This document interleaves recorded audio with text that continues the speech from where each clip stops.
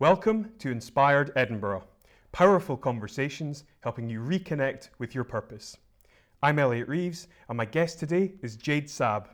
Jade is an entrepreneur and experienced HR consultant who has worked with clients ranging from small third sector organisations to large multinationals. You're a speaker and a writer, and you recently co-founded Reformer, an online magazine created by the need for greater equality, liberty and diversity across the world. Fantastic. Yeah. Jade, it's an absolute pleasure to have you here. Thanks for having me. You're absolutely welcome. You're absolutely welcome. I'm very much looking forward to this. I know that you have some strong views on things. I do. That's an understatement, maybe. and we'll see if we can perhaps elicit some of those from you. So yeah. We'll see. Excited. Yeah, let's do it. Perfect.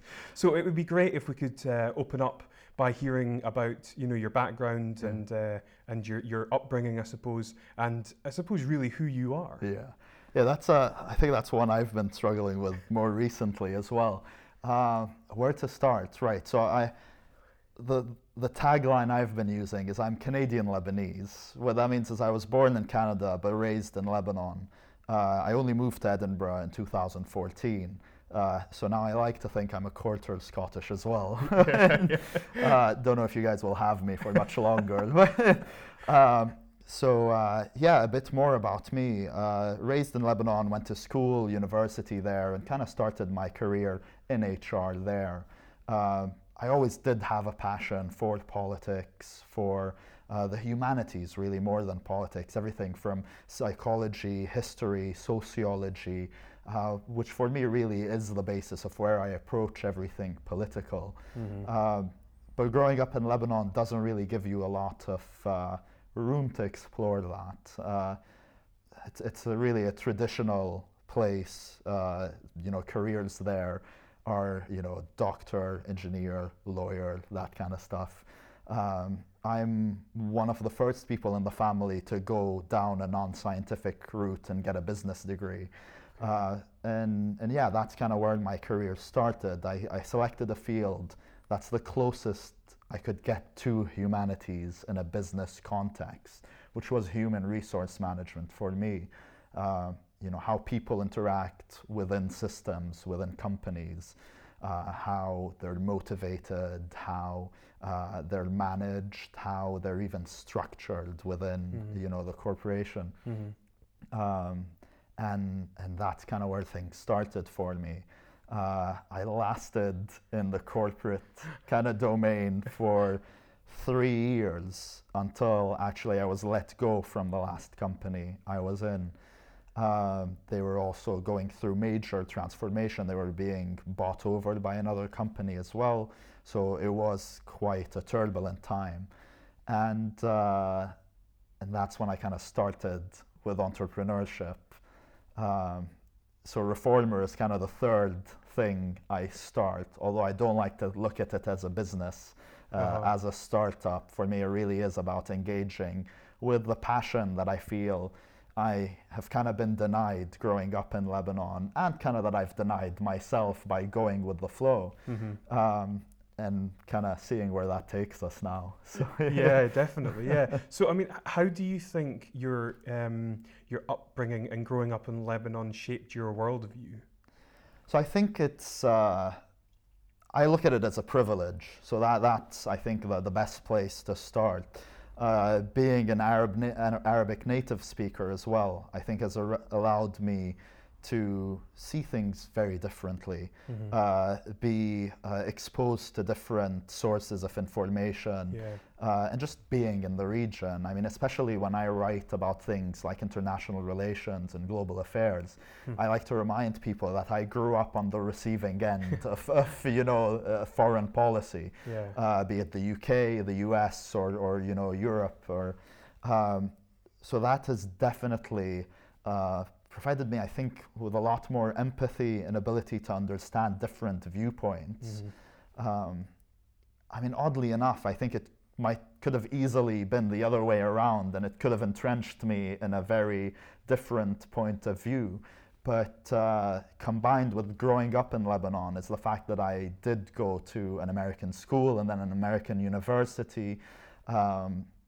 I was able to balance that and come out, I like to think, okay from from it. So yeah, I think that's kind of how my views are shaped by it mostly. Yeah, yeah.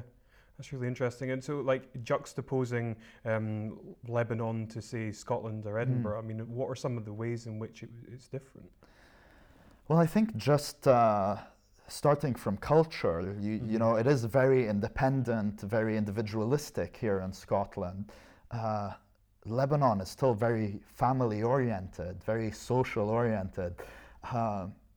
I don't know if this is something people can relate to or if it'll even make sense, but a common excuse for you not to do something in Lebanon would be, what would people say about that? And, you know, if you want to break that down, it makes zero sense, right? One, it's not that people are sitting around waiting to judge you. Two, it shouldn't matter, right? That's kind of the rational approach to it. But it is a very big social policing mechanism in Lebanon, and I would assume in also a lot of other collectivistic cultures as well. So it's been strange for me to. It's been more strange for me when I go back to Lebanon than coming here. Moving here actually for me was quite an easy transition. I think because I still identify with a lot of individualistic values. But for example, when I went back to Lebanon earlier this year, I had, earlier last year now, I had a bit of a reverse culture shock where I was, how did I live here for 24 years, you know, before moving here? So it was, that's the biggest difference I think I can think of. And then also historically, you know, Lebanon having a colonial past, you know, being part from the Ottoman Empire to then becoming a French mandate country. It's a young country, so a lot of developmental aspects within the country we're still experiencing. It's a country that still has religion very much at the core of it. It's part of the constitution, so that still plays a major role in society. So you do have these different kind of factions that come into it. And then I think the third level is my experience growing up in Lebanon, going to an American school, an American university, coming from a family that isn't very religious. All of these things are an interesting cocktail, I think. Yeah. So a lot of things there that I think would be different from here. Yeah. And you know, in what way do you feel, and I don't mean this to sound like perhaps a leading question, but I suppose to what extent do you feel that you've faced generalizations about your culture when you've come to the, you know, sort of the UK? Yeah, I think the biggest shock factor for me, it wasn't about generalizations. It was the general lack of information that people would come seeking from me. You know, growing up in Lebanon, seeing, you know, watching Western news, watching Western movies, you just kind of assume that and the obsession that the West seems to have in the Middle East, you assume they know a lot more about it. You know, at the end of the day, these are the people's politicians, quote unquote, making these decisions. So you would assume that the people have a say or are more informed about what's happening. And that was the biggest shock for me. It was that people genuinely were curious to know. And I think, just assumed that people would know, saying how much of the Middle East is in the news and how much is going on in the Middle East. So it wasn't about being grouped. It was about, for me, knowing where to start with others in terms of how do I break down the Middle East to someone who doesn't know much about it? Where do I start? Where do I, like, how do you tackle such a big topic? You know, I think it would be the same if I went, you know, tell me about Scottish history. You know, where do you begin? Or tell me about the history of the UK or even European history. You know, it is an entire region. Where do you start with that? You know, so that was the tipping point, I would say, and that's really what encouraged me to start writing is realizing, wow, there is a big gap here in knowledge. So yeah, that's kind of where it started. Yeah, that's fascinating. I mean, so when you were in Lebanon, like the media and the news information that's being fed to you, I mean, is it about local issues? Is it about global issues? And how does that differ? Yeah, so it's interesting because the local is the global in a way. So you know, like Syria, Syria borders Lebanon on two sides. So when people are talking about what's happening in Syria, you're talking about what's happening next door. Yeah. And if you look at the map at Lebanon is a very small country. You drive from Beirut to Damascus, and I think it's an hour and a half. So you're really talking about the global being the local. When in 2003 the Iraq invasion happened, a lot of Iraqi refugees came to Lebanon as well.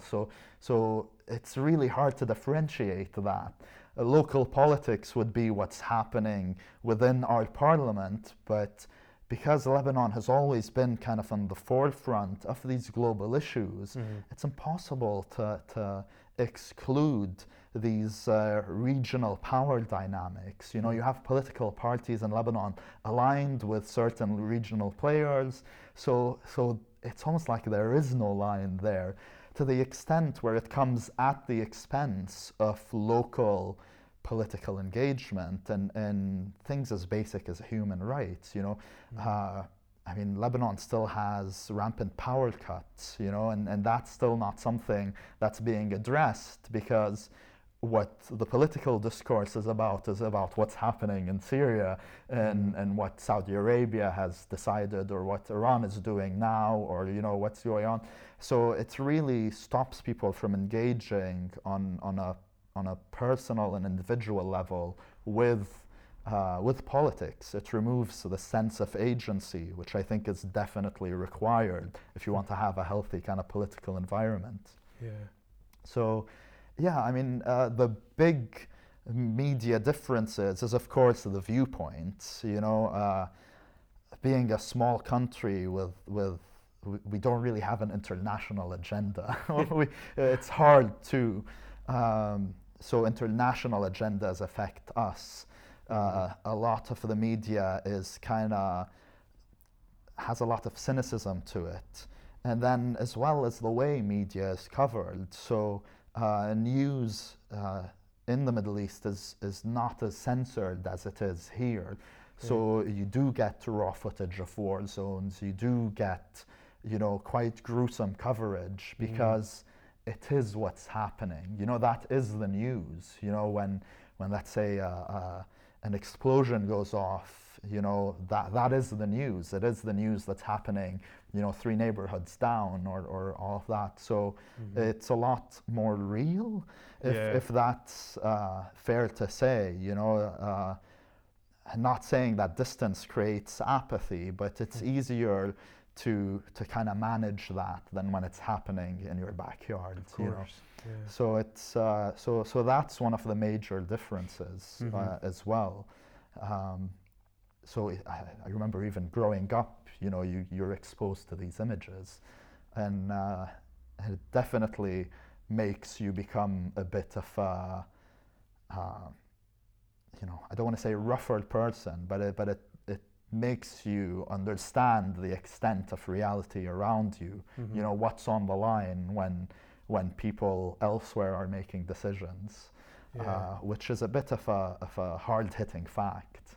So, it's and it's for me it was so interesting when we were speaking earlier off camera. You were saying about how you might hear something like a firework, and it was I suppose your immediate instinct is to think that was like a bomb going off or something. Yeah, like so that. it's not that. It's just I think because growing up there, you normalize these things that would otherwise seem violent and barbaric and all of that. They do kind of fall into the backdrop, and you do that unconsciously. You do build a tough exterior for it. So when I moved here and I realized this last year during the Fringe, so not 2016, 2015 during the Fringe. Yeah, the fireworks, I would feel this tension come back. This tension that is latent in Lebanon because it's just always there. You're just kind of always ready for something to happen. I don't mean that ready as in a cowboy way, you know. I mean ready as in just you understand it's a part of your reality. Yeah. And you dismiss it, or you build this tolerance to it. And when I moved here, that stopped being my reality. So when I started hearing fireworks, I would notice myself kind of stiffen up or tense up, and it would be like, well, why? I mean, I would kind of laugh at myself, you know, they are fireworks, especially as someone who as a child played with fireworks, you know. I mean, that's abated now, but it's definitely, it was definitely an interesting experience to go through. Yeah. And it just made me realize how much, you know, small things do build up in, you know, growing up in Lebanon. Like something simple as having to deal with power cuts or you know, bad city planning where you can't go anywhere without being stuck in traffic. And it's very hard to connect with that until you're out of that environment. And that's something that I kind of enjoyed exploring when I first moved to Edinburgh, are all of these differences in the way of being. You know, I mean, I don't even consider Edinburgh a city. I call it a town in denial, you know, compared to Beirut, which is a city of, you know, 1.5 million in a very small, congested place. Wow. You're talking about 500,000 people here, something like that, with really green pastures. You know, you're never five minutes further than the closest park, which I love. But it has allowed me with a lot of room to explore myself in a very different environment, which I've thoroughly enjoyed, actually. Yeah, amazing to hear. Yeah. Okay, so it would be really good to hear about the work that you're currently doing with Reformer, and I suppose how it all kind of came to be. Yeah, so we started Reformer, I think we're in our 6 months now, so quite recently. You know, like I said, politics was always something I was interested in, but always kind of threw in the background to kind of pursue a professional or semi-professional career, whatever you want to call it. And ever since moving here, like I said, just having the shock of seeing people, you know, hungry for information, I decided, well, there's something to work with. And I met some great people here that encouraged me to do this, and I've started Reformer with Gavin Morris, who just really kind of, we both click on a political level, not that we share the same views, but we have the same passion to discourse, and decided to start with that and to just start it up. But really it was a bit of a reaction to everything that went on in 2016 and previously in 2015, to the way things like the refugee crisis was covered, and not just to the topics tackled, but also the way they were covered. We noticed a lot of these big names, you know, The Independent, The Guardian, some of which I have written for. They allow people to just contribute. There's no editorial process, there's no fact-checking process, which is not just bad for the reader, it's bad for the writer as well, because that means they're not getting paid for their work, they're not progressing in the work that they're doing, and no one is there to help them form a clear and cohesive argument. I mean, one of the biggest kind of tipping points for us, and I always tell this story because it really was such a shock for us. We were reading an article when the UK decided to join the bombing coalition in Syria. And the article was, you're not on the moral high ground if you oppose the bombing campaign, which I thought there is an argument there, potentially. I read the article, it was a very standard, you know, either with us or against us type of rhetoric. But I was curious what else the author had written. And it turned out that the one other article they had written is about men's hygiene products, razors, shaving cream, hair gel, etc. Well, that's not to say that people shouldn't be allowed to write on diverse issues, but knowing the processes that these big names have, or the lack of processes, when you are letting someone publish something that's essentially about taking people's lives, was a final straw for us. And it's not that with a Reformer, we want to take a certain viewpoint. It's about we want to be able for writers to have constructive ideas and put them forward in a cohesive way, where they're not based on kind of these logical fallacies that are outdated, and they don't help you engage with something. You know, if I read an article that's you're either with us or against us, well, then if I'm against you, then I'm going to tell you, go away. If I'm with you, then I'm going to go, this is brilliant, this makes so much sense. In neither case have I furthered the debate or promoted deeper thought into the issue. And that's where Reformer comes in terms of the content we produce, but also in terms of the way we work with our writers. So our ultimate goal is to have Reformer as a co-op. So all the funds that we hope to raise through our crowdfunding campaign will be reinvested into Reformer, going to the writers after we've covered our costs.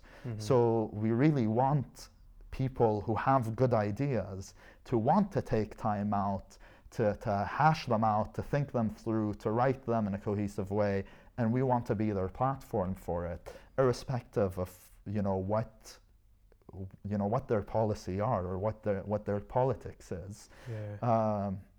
So one of the things we're doing with our website, which should be live soon, is at the end of every article, we're giving people the opportunity to write rebuttals to articles they speak. So we want to also move the conversation away from nasty comment sections or one-line retorts. So if there is an idea you don't agree with, we're providing you also with a platform to go, I don't agree with this. This is why. This is a genuine counter-argument. We will go through the editorial process with them, and we will put it up on the website. So that's definitely what it is we're kind of about. It's absolutely brilliant. And I mean, what do you think is the longer-term vision for it? So that's something we're a bit figuring out as we go. I definitely want to see it grow into the source of information. So if there is a contentious topic out there, I want someone to come to Reformer, see the different sides, and form their own kind of opinion about it. And beyond that, I do want us to become more focused about policy. So ultimately, I see us taking the bottom line of going, right, if we have this issue we're talking about, what is it the government should be doing about it? What is it that we should be pushing? And what is it that us as citizens and voters, etc., that should be thinking about and should be encouraging? So I definitely see it as a way to direct political action as opposed to just, I read an article that was interesting. So yeah, that's kind of the forefront or the bottom line of it. But again, it will be an iterative process. So we'll see where we go. I mean, politics has always seemed to be very kind of top down in its model. I mean, are you trying to get it to a place of more bottom up? It is. So yeah, this is always a tricky one. Because with this one, you're really hitting at the core of what is politics, what is the best way for us as societies to organize ourselves. Exactly. And that's something where I personally am still, on the journey of figuring out. Democracy is definitely a great thing in that the official title of it is that it is a bottom-up approach, right? Is that it is who you're electing, the policies you like, who are getting into office to be implemented. Definitely, there is this big disconnect. Not a lot of people are voting. If you take the US, I think the last presidential elections, 49% of registered voters just didn't show up. We're talking about almost half the population. It's a lot better here. But then also when you look at places like Iceland, for example, it seems to be working quite well there. So there's a lot to cover there. I definitely would like to see us get to a place where people aren't as intimidated to engage with politics and find easy routes to engage with politics beyond just voting, and you saw that, I think, in the US elections. Every 4 years there's this big hype. People go to the polls, they vote. There's a year of hype before it, right, with the way they hold their primary elections and determine their candidates, and then that's it. It goes. But politics really is a process, and it, the top-down part of it is that it does impact our life in every way, even if we can choose to ignore it. And I think that definitely is a right people should have. I don't think everyone needs to be totalitarian in the sense of just pursuing politics and dedicating their life to it. But I think the fact that their lives will be impacted by it is inescapable. So it's hard to find that balance of how do we create politically engaged citizens, or how do we, maybe create is the wrong word, how do we encourage politically engaged citizens, and but how do we do it in a way where they retain their individuality and their independence? So that's a tough one. Reformer is definitely, I think, a venue in which people re-engage with politics in hopefully a non-threatening way. But it also goes back just to personal, interest. We definitely don't want to force Reformer down people's throats, be politically engaged. But there definitely is a discrepancy, I think, on where people should be in terms of their comfort with politics, especially in a democratic country. You guys, the ballot is a lot of things. People have, not to be morbid, fought and died for. It is a freedom that not a lot of people have, and people around the world are still kind of, trying to attain. So yeah, it's one way. It's strange to see so much disenfranchisement happen when the tools are there, arguably. They might just need to be refined.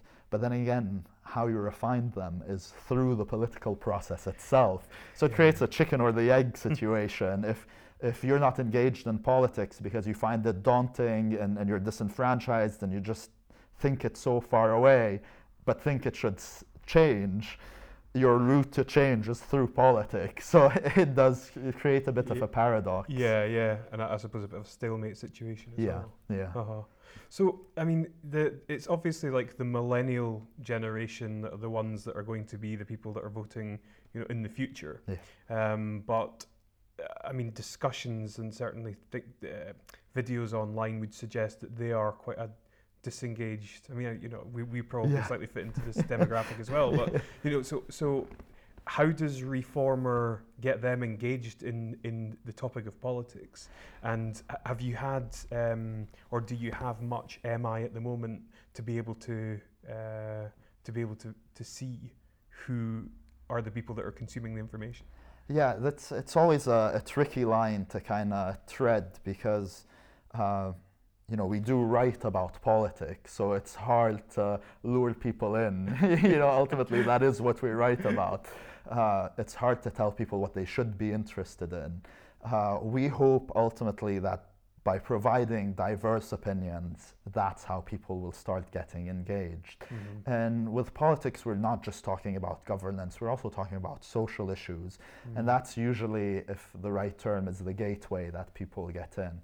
People are interested in everything from abortion rights to racism to feminism to now with immigration issues. All of these are social issues that ultimately get politicized. But I think that's where people's interests really lay, and that's kind of the foot in the door for us. And later on, you start being interested, and that's something about our articles. We really want them to be action-oriented. We want them to be issue-specific and talk about policies. So, when let's say you have someone on the liberal front, let's say with gay rights, and they're like, we think things need to be pushed further. They come on Reform or read an article that says, well, if that's your stance, here's a policy you should be looking at, and these are kind of the people working towards this. It starts, it leads on to something beyond, like I said, reading a nice article. It drives that engagement to go, I didn't know this. It's a bit educational in that now that this is a topic you can engage with personally, how do you engage with it politically? And then hopefully that drags on. Okay. So it would be good to hear about your own political views, which I know are perhaps unorthodox. Yeah. And I suppose the way in which you formed these views. Yeah, so I take them a bit cynically. So I think if I was to identify with a political view, it would be cynicism, which isn't really a political view. But I like to really tackle things at the core, and politics at the end of the day is based on belief.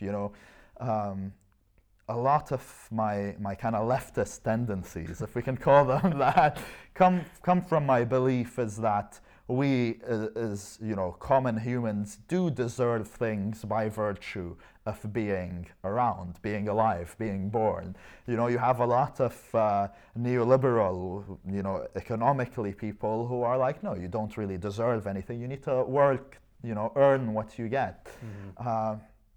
I don't see them as mutually exclusive. Just because you have things doesn't mean that you will work hard. You won't work hard. So that's kind of a bit, if I could summarize the core.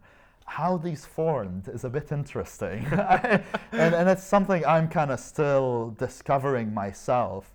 So I did grow up in a bit of a left-leaning household. So my dad is the kind who has a picture of Jesus next to a picture of Che Guevara, on the fridge. And we're not a religious household, which begs the question, what are those two things doing there? But I think even when you look at religion, it does preach a lot of, the coexistence type of things that count. It is about sharing. When you sit down on a table, you break bread with someone and pass the bread around, etc. Maybe that's a very limited way of looking at it, but love thy neighbor. All of these things. The Ten Commandments are based in, I think, very pure social moral code, a lot more than they are religious code. They're kind of rational conclusions people will come to. And then that kind of grew from there, and a big part of it is just looking at what's wrong around you and assessing, well, what's the cause of this? How can we build something better? And the answer for me is, well, as long as a few people own a few things and they control a lot of the wealth, then you are going to have these systemic discrepancies in social status and economic status and happiness and everything that goes through that. This year specifically, and this is where I joke about it, one of my last pieces was exploring how I've been recently radicalized. and it's also a pun about all the literature out there now about, radical Islam and how people in general, in a kind of terrorist foreign policy perspective. So I wrote the piece as if it was me coming out, but as a Marxist. So that was really the playing around with that, and it is a bit of a reactionary stance in the sense that definitely if you asked me 4 months ago, how do I identify, it would have been a liberal, and a very staunch liberal. Of course, I still believe in a lot of liberal values, things, individual freedom, human rights, all of these kind of universal things. But I started realizing that I was really being attacked by other people who identified themselves as liberals, simply because I would deviate from what was seen as the liberal norm. Which is funny to say a thing such as liberal norm, because the whole idea around liberalism is that there is no norm. It is about the individual at the center. It is about your own opinion, and at the core of that, freedom of speech. Well, as you saw, as soon as Brexit happened, all the Leave, voters were thrown into the bigots and racists or uneducated, or the old people who aren't going to suffer the consequences. But you can't shut down a conversation like that. You can't alienate more than 50% of your population just because they have a different view. And for me, even though I was definitely in the Remain camp for Brexit, I definitely saw the result of failures from the liberal camp, from liberal politicians, etc. And that definitely culminated with the results of the US elections. When you want to run a candidate as Hillary Clinton, as your liberal/progressive candidate, who isn't very liberal or progressive, then it leaves a lot for questioning. And when I started questioning those, I started getting a lot of resistance. And I'm like, well, if we don't want to, look at ourselves first, we're creating these scapegoats. And it really started making me not want to speak about these things. And it pushed me towards this radicalization process where I'm like, you know what? I don't identify with you guys anymore. I'm going to be a Marxist now. and that way, I'm going to say exactly what I want to say, and you guys do you. Because a lot of people who do identify as liberals, I think there's a big disconnect with the language, don't even know what liberals mean. And it's funny because a lot of people, when I would say that to them, is, well, we don't understand politics like you do. Well, if you want to be politically engaged, then do explore these terms that you think you're basing your opinions on.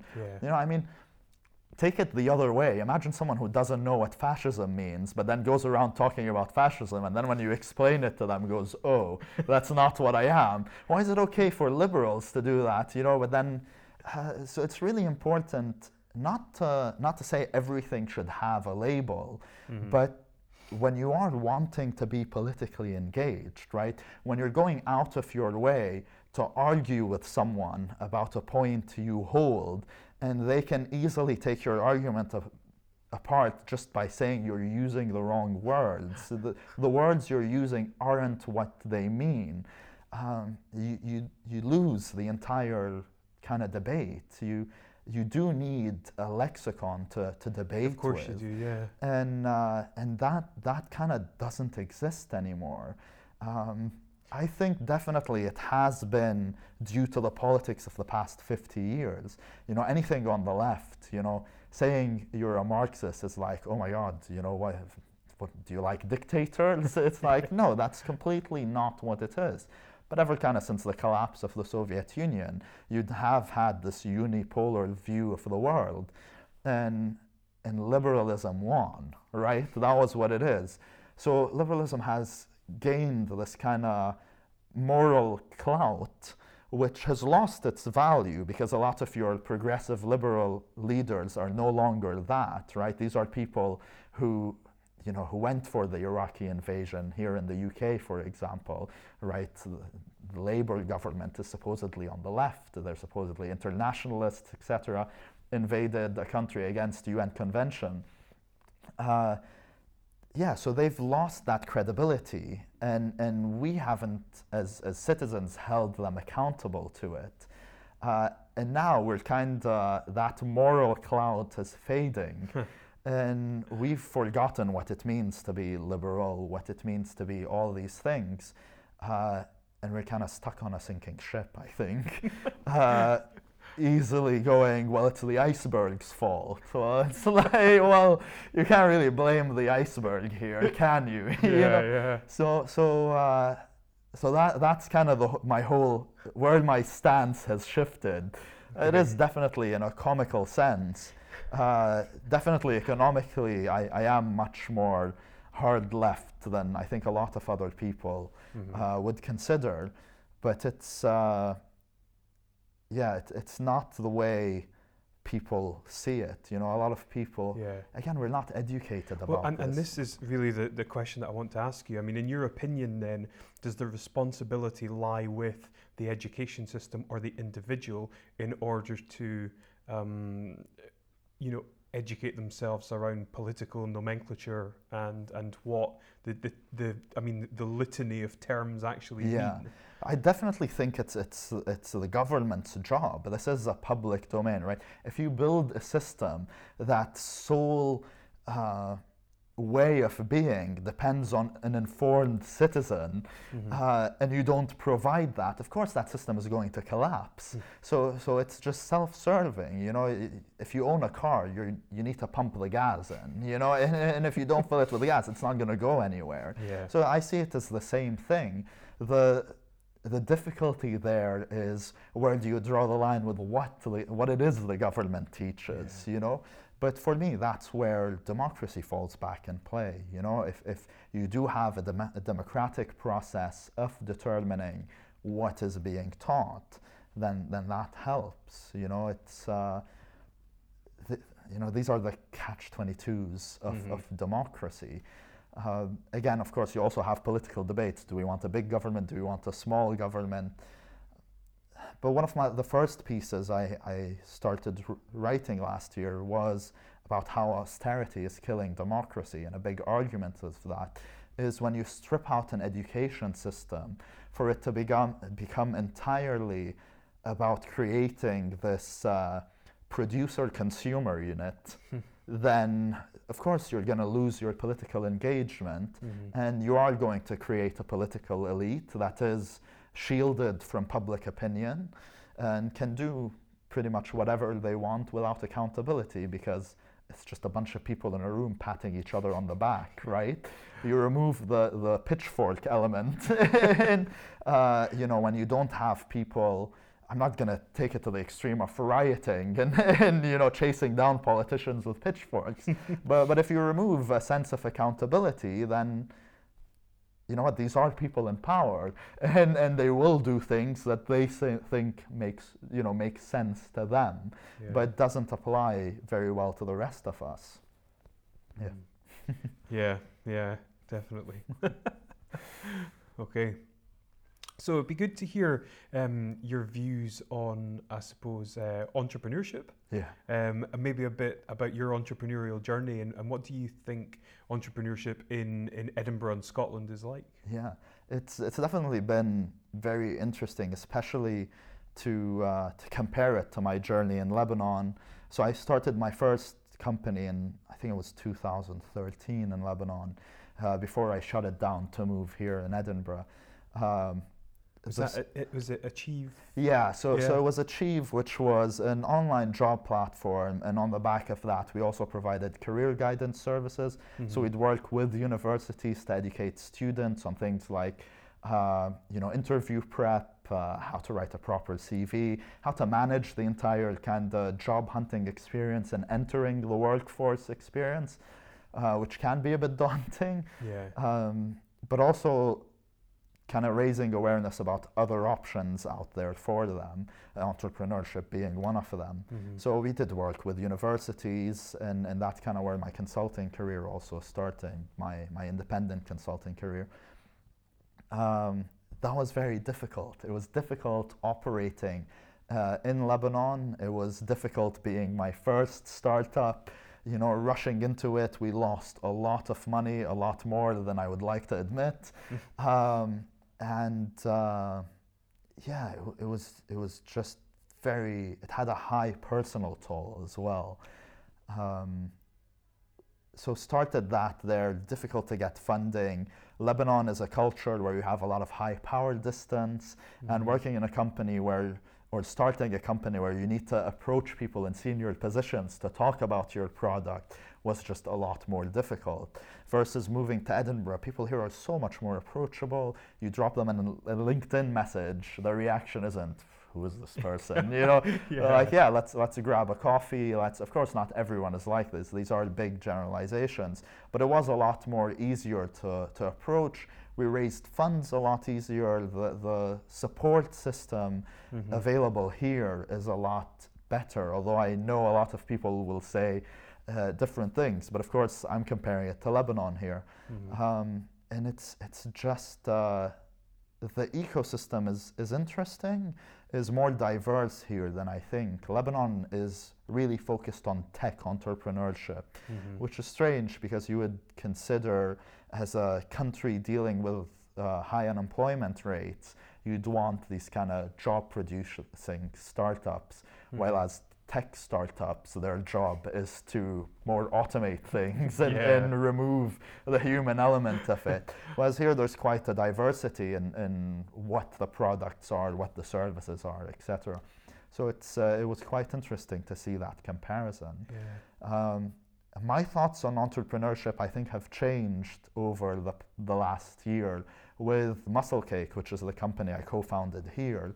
And I think with starting Reformer as well, I've realized that entrepreneurship might have always been an escape for me, where I'm it's been that middle ground between the corporate life and me embracing my passion towards writing and politics, and being involved in kind of that world or that side of things. So I think for me it was like just a middle ground place that I passed through. And this is something I debate with a lot, especially as someone who's really keen about social change and political change, is whether or not startups and entrepreneurship is a mode of change. The leftist in me would say no. Not to shut that down entirely. Definitely, so many good things have come from social entrepreneurship. In Edinburgh, you have things like Social Byte. You look at that and you see, this is taking off. This is really going there. And you have a lot of other similar startups trying to solve these key social issues. So definitely, change does come through entrepreneurship.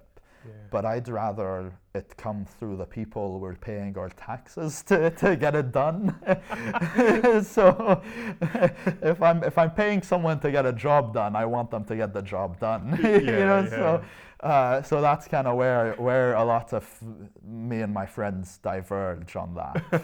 Is that we're paying taxes. It's our job to hold these people accountable to get what we want done.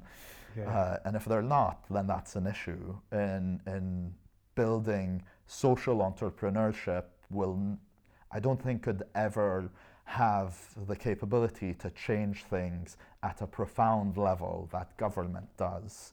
I always take, for example, a vegan part of this. If we're talking about an end to factory farming, let's say, it really takes legislation to end that. Sign a piece of document, put it into law, and that's that. Recently in France, they just banned all plastic, to help. So I use examples like that to kind of show. But we have ways to create these changes. They might not be as effective or as efficient as we want them to be. They're effective, not efficient. So let's just tackle that. Let's invest our energies there. Of course, that's a biased response. It's good, Joe. It's good. Really good to hear your views on that, actually. So I'm going to ask you a few questions around about, I suppose, purpose, and then leading on to success. Right. And I mean, you're clearly quite a sort of deep philosophical thinker, so it's going to be really interesting to hear what your response is. This is the part I'm nervous about. I don't want to get into a what is life question. Well, we'll see how we go. We'll see how we go. So, I mean, the first question really ties into, I suppose, the entire theme of the show, and that is, what do you think is your purpose? Yeah. That's definitely a tough one. I think it's one where I sway quite wildly, where I have days where I'm like, I just want to be able to sit on a bench, read a book, and write, to not just I want to, but I need to change the world. So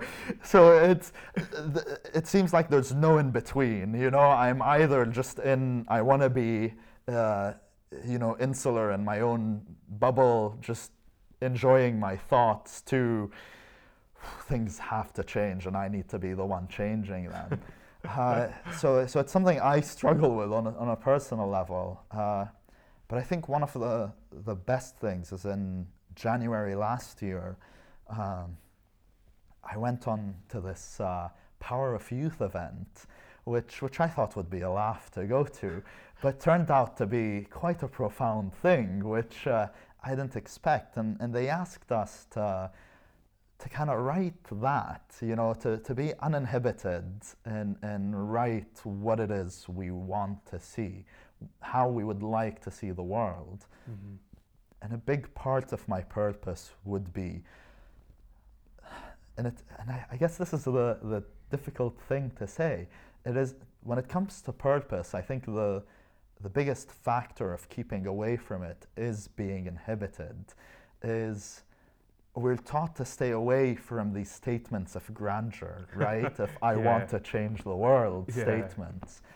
We're kind of socialized into, get a job, get a degree, do that, and people laugh. You're this one person.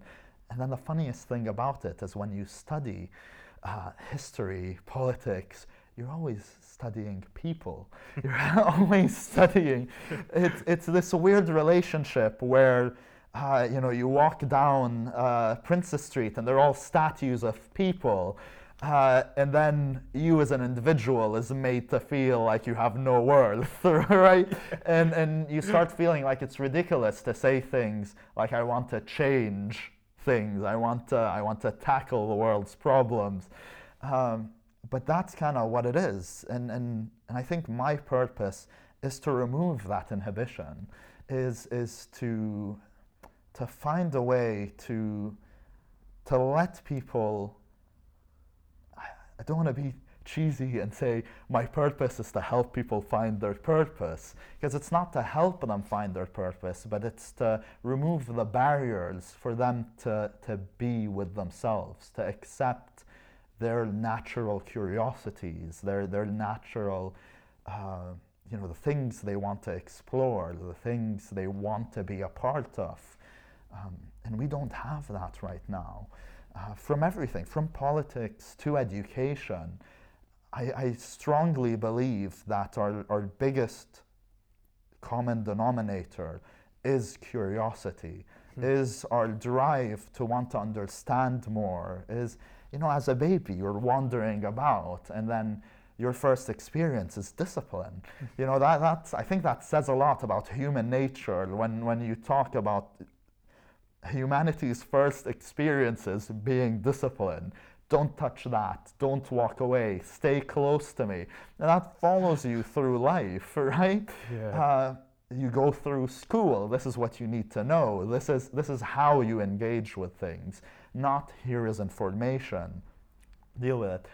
Don't climb trees, and then that's where also gender differences come in, women don't sit this way, men can't feel this way, it's all of these things come, and we end up creating these systems that overcomplicate the simplest, most basic thing, which is living.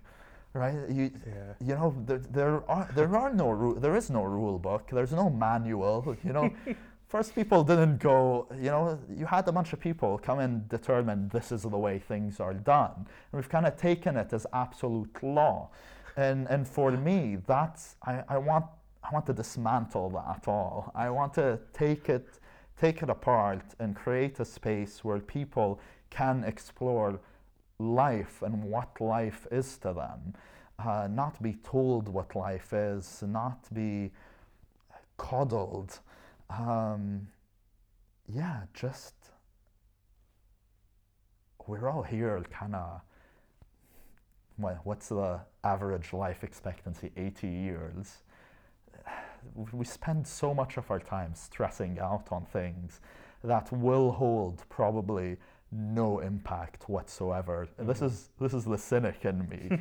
And yet we, look at all the, psychosocial, psychological issues that we face in our, I think, going back to your question about millennials, I think millennials is a generation dealing with the most kind of psychological problems or mental health issues. I think it's the right way to say that. And why? Why? We've built these systems, and I think people forget that. People do take them as absolute truth, but we've built them. From everything, the political system to the economic system. This wasn't here when we showed up. We've created this. We've built this.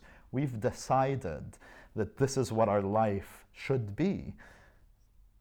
But it isn't. Yeah. And that's kind of, that's what I would say my purpose is. It's when everyone is looking there, I want to kind of come in and go, well, let's just look here for a bit and see what else there is to work with. There's a lot to work with. Our capacities and individuals, they really are limitless. The simple fact that we can sit down and have this conversation is mind-boggling. Nothing else does this. Nothing else on this earth can do this.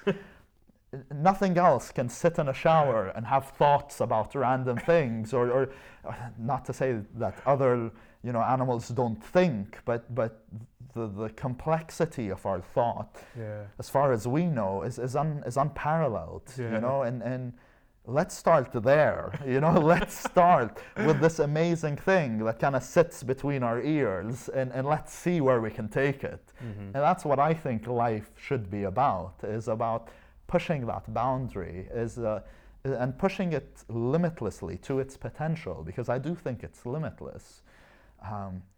Within 1,000 years, we went from, what's a good example, empires, discussing what are gods, to, putting people on the moon, and that's a big change in 1,000 years.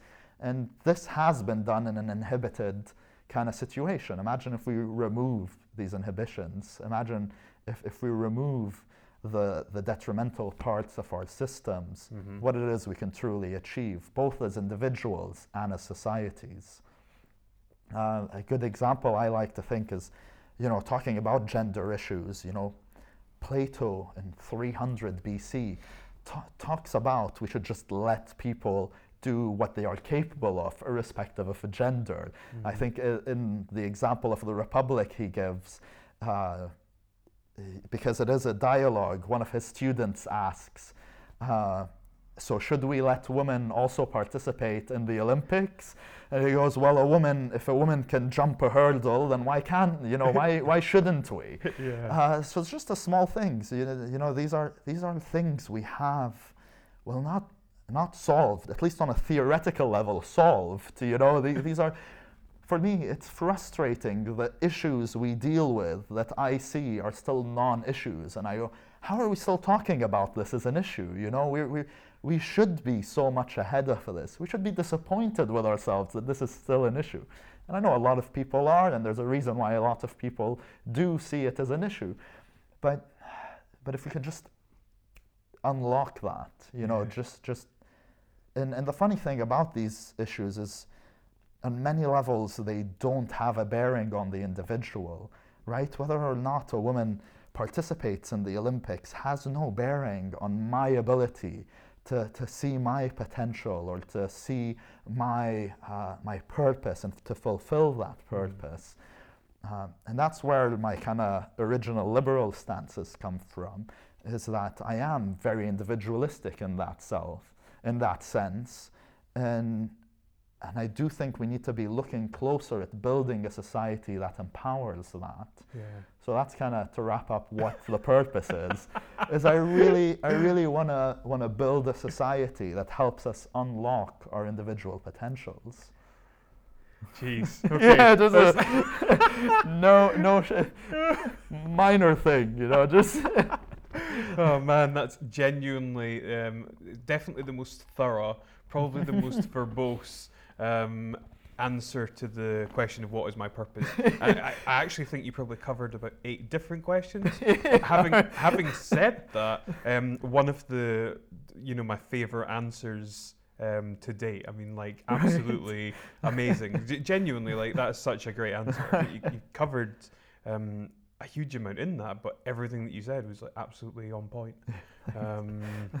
Yeah, and I think you gave a real flavour as to what I suppose your own utopian society might look like. Yeah. If it's like I think we would achieve so much more as a species if people welcomed that way of thought. Yeah, and I think my biggest concern is that there's no reason not to.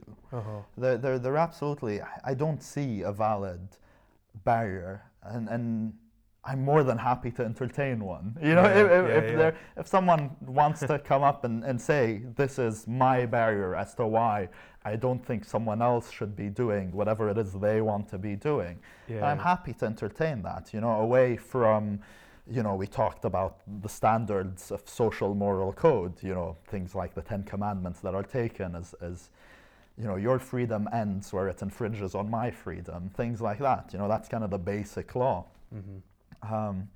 I don't see any other reason why we can't. So, we talk about, LGBTQ rights, and you look back in history, to Greek history where everything up to and including pedophilia was morally okay. We are the most versatile species out there, and yet we limit ourselves too much. Of course, I need to say this as a disclaimer, that's not an endorsement of pedophilia. Just to make sure that that's clear. That's not taken out of context. It's just to show how versatile we are. 300 years after the Greeks, the Romans would have cups of Greek life going, look at these backwards people, and now we still have these kind of continuous back and throwing, but it doesn't seem to be coming up with any tangible progress, and that's frustrating, and that leads to the days where I wake up and I'm like, I just need to retreat to a cave somewhere with my books and just do that, just leave the world behind, kind of thing. Great stuff. Well, we'll move away from purpose for just now then, and this question's interesting. What's the best piece of advice you've ever received? That's an interesting one. I think, I don't know if this is a piece of advice, but I think it's a way that has formed a lot of the way I view things. I remember when I first started getting introduced to religion. So I grew up in a very non-religious household, and the way I got introduced to religion is I would go to school, and before exams I would see my colleagues reading small, books. That's what I thought they were at the time. And before exams or before quizzes, and then I'd ask them, what is that? And they're like, oh, you read this and you do better on exams. And I'm like, deal me in. What this is? Why do I not know about this? Right? And then they started asking, well, what religion are you? And I'm like, well, I don't know. How do you pray? Well, I don't know. So I go home and I ask my dad, Dad, what religion are we? And his response was, we are animals and the best of them. The perhaps most Darwinian, possible response ever. And I'm like, me being a naive child at the time going, all right. So I went back to school the next day and my friend's going, so? And I'm like, so I'm an animal and the best of them. Which, of course, to them and to myself made no sense at the time. But I think it really allowed me to explore a lot more varied things than I would have. And for me to come up with my own views of religion and the different religious, not just religion, and spirituality as well, and in general, my connectedness to whether or not there is a greater being, and whatever it is you feel as that. I don't know if that counts as advice. If that's cheating. But yeah, I mean, in terms of advice, I think the nicest thing that I've been exploring about myself is this idea of taking space.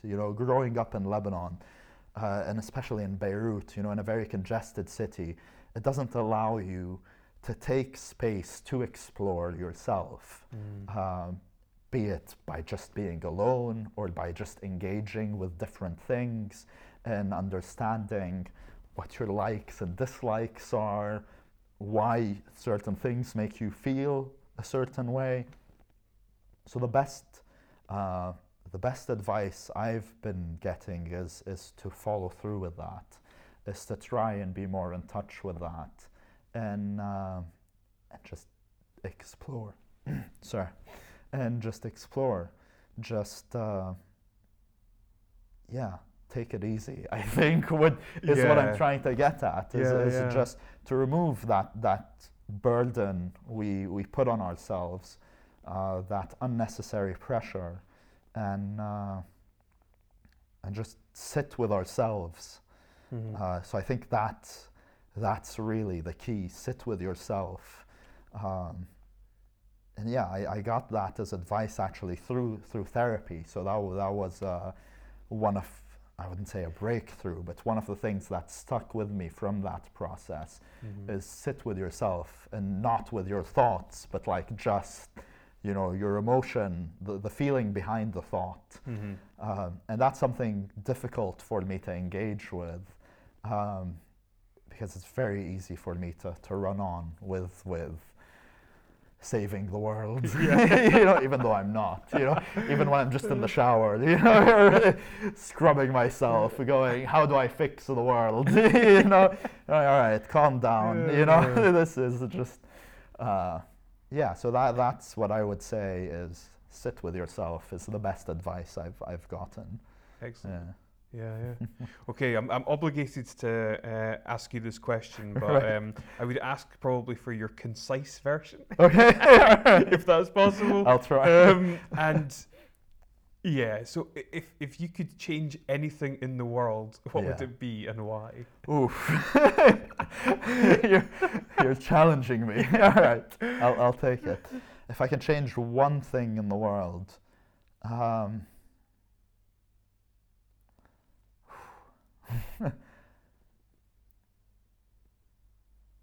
I'd like to say parenting.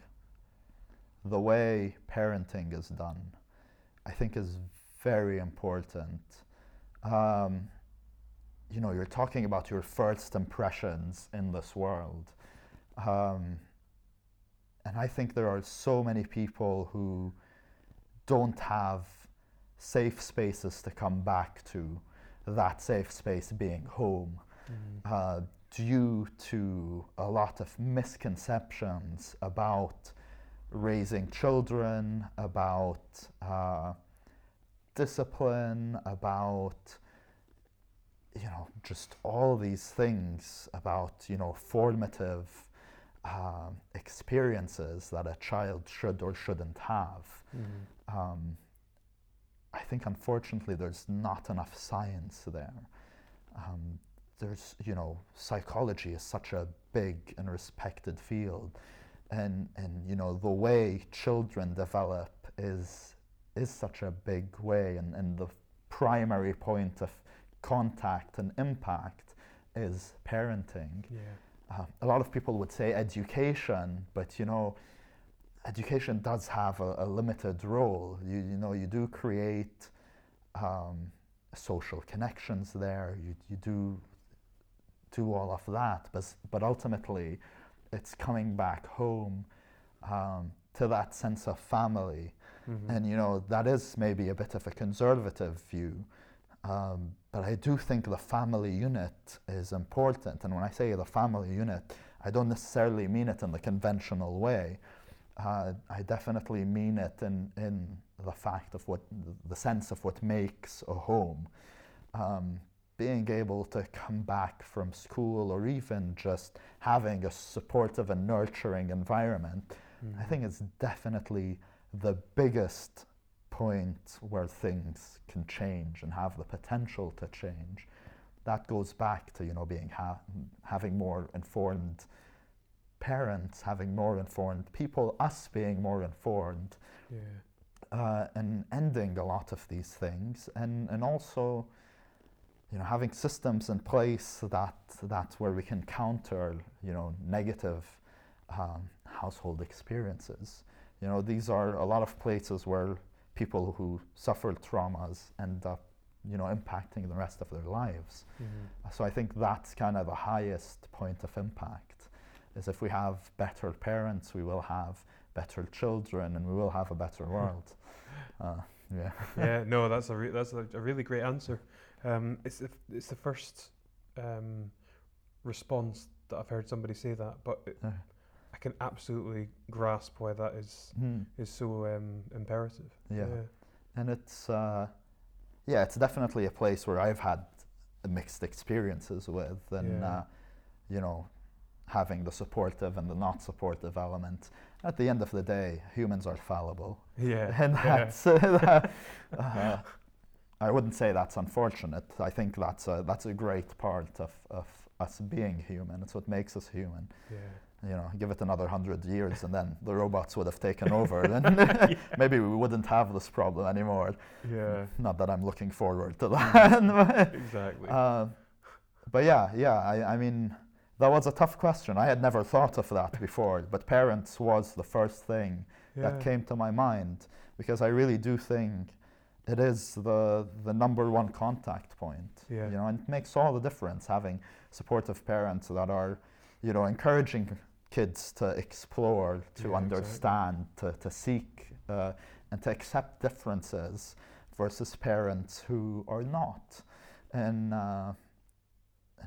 that's where things start. That's where you form your values, your initial opinions. It's very hard to break away from those later on in life. Yeah. Excellent. Jade, it's been a brilliant interview. Seriously thought-provoking, and like really genuinely fascinating. And your story and the work that you're now doing, I think, is absolutely brilliant. I hope I haven't bored you too much. Not at all. No, I've thoroughly, genuinely, really, it's been really brilliant. I've really enjoyed it. Yeah. And I wish you all the best success with Reformer, and look forward to seeing where that goes. Yeah, us too. So we'll see. Yeah, we're laying the train tracks as we go, but hopefully it gets people thinking a lot more about these types of things. Yeah. Not necessarily purpose, but engaged with the things that really do have an impact in our life. Yeah. Fantastic. Jade, thank you so much. Thanks a lot. Cheers. Cheers.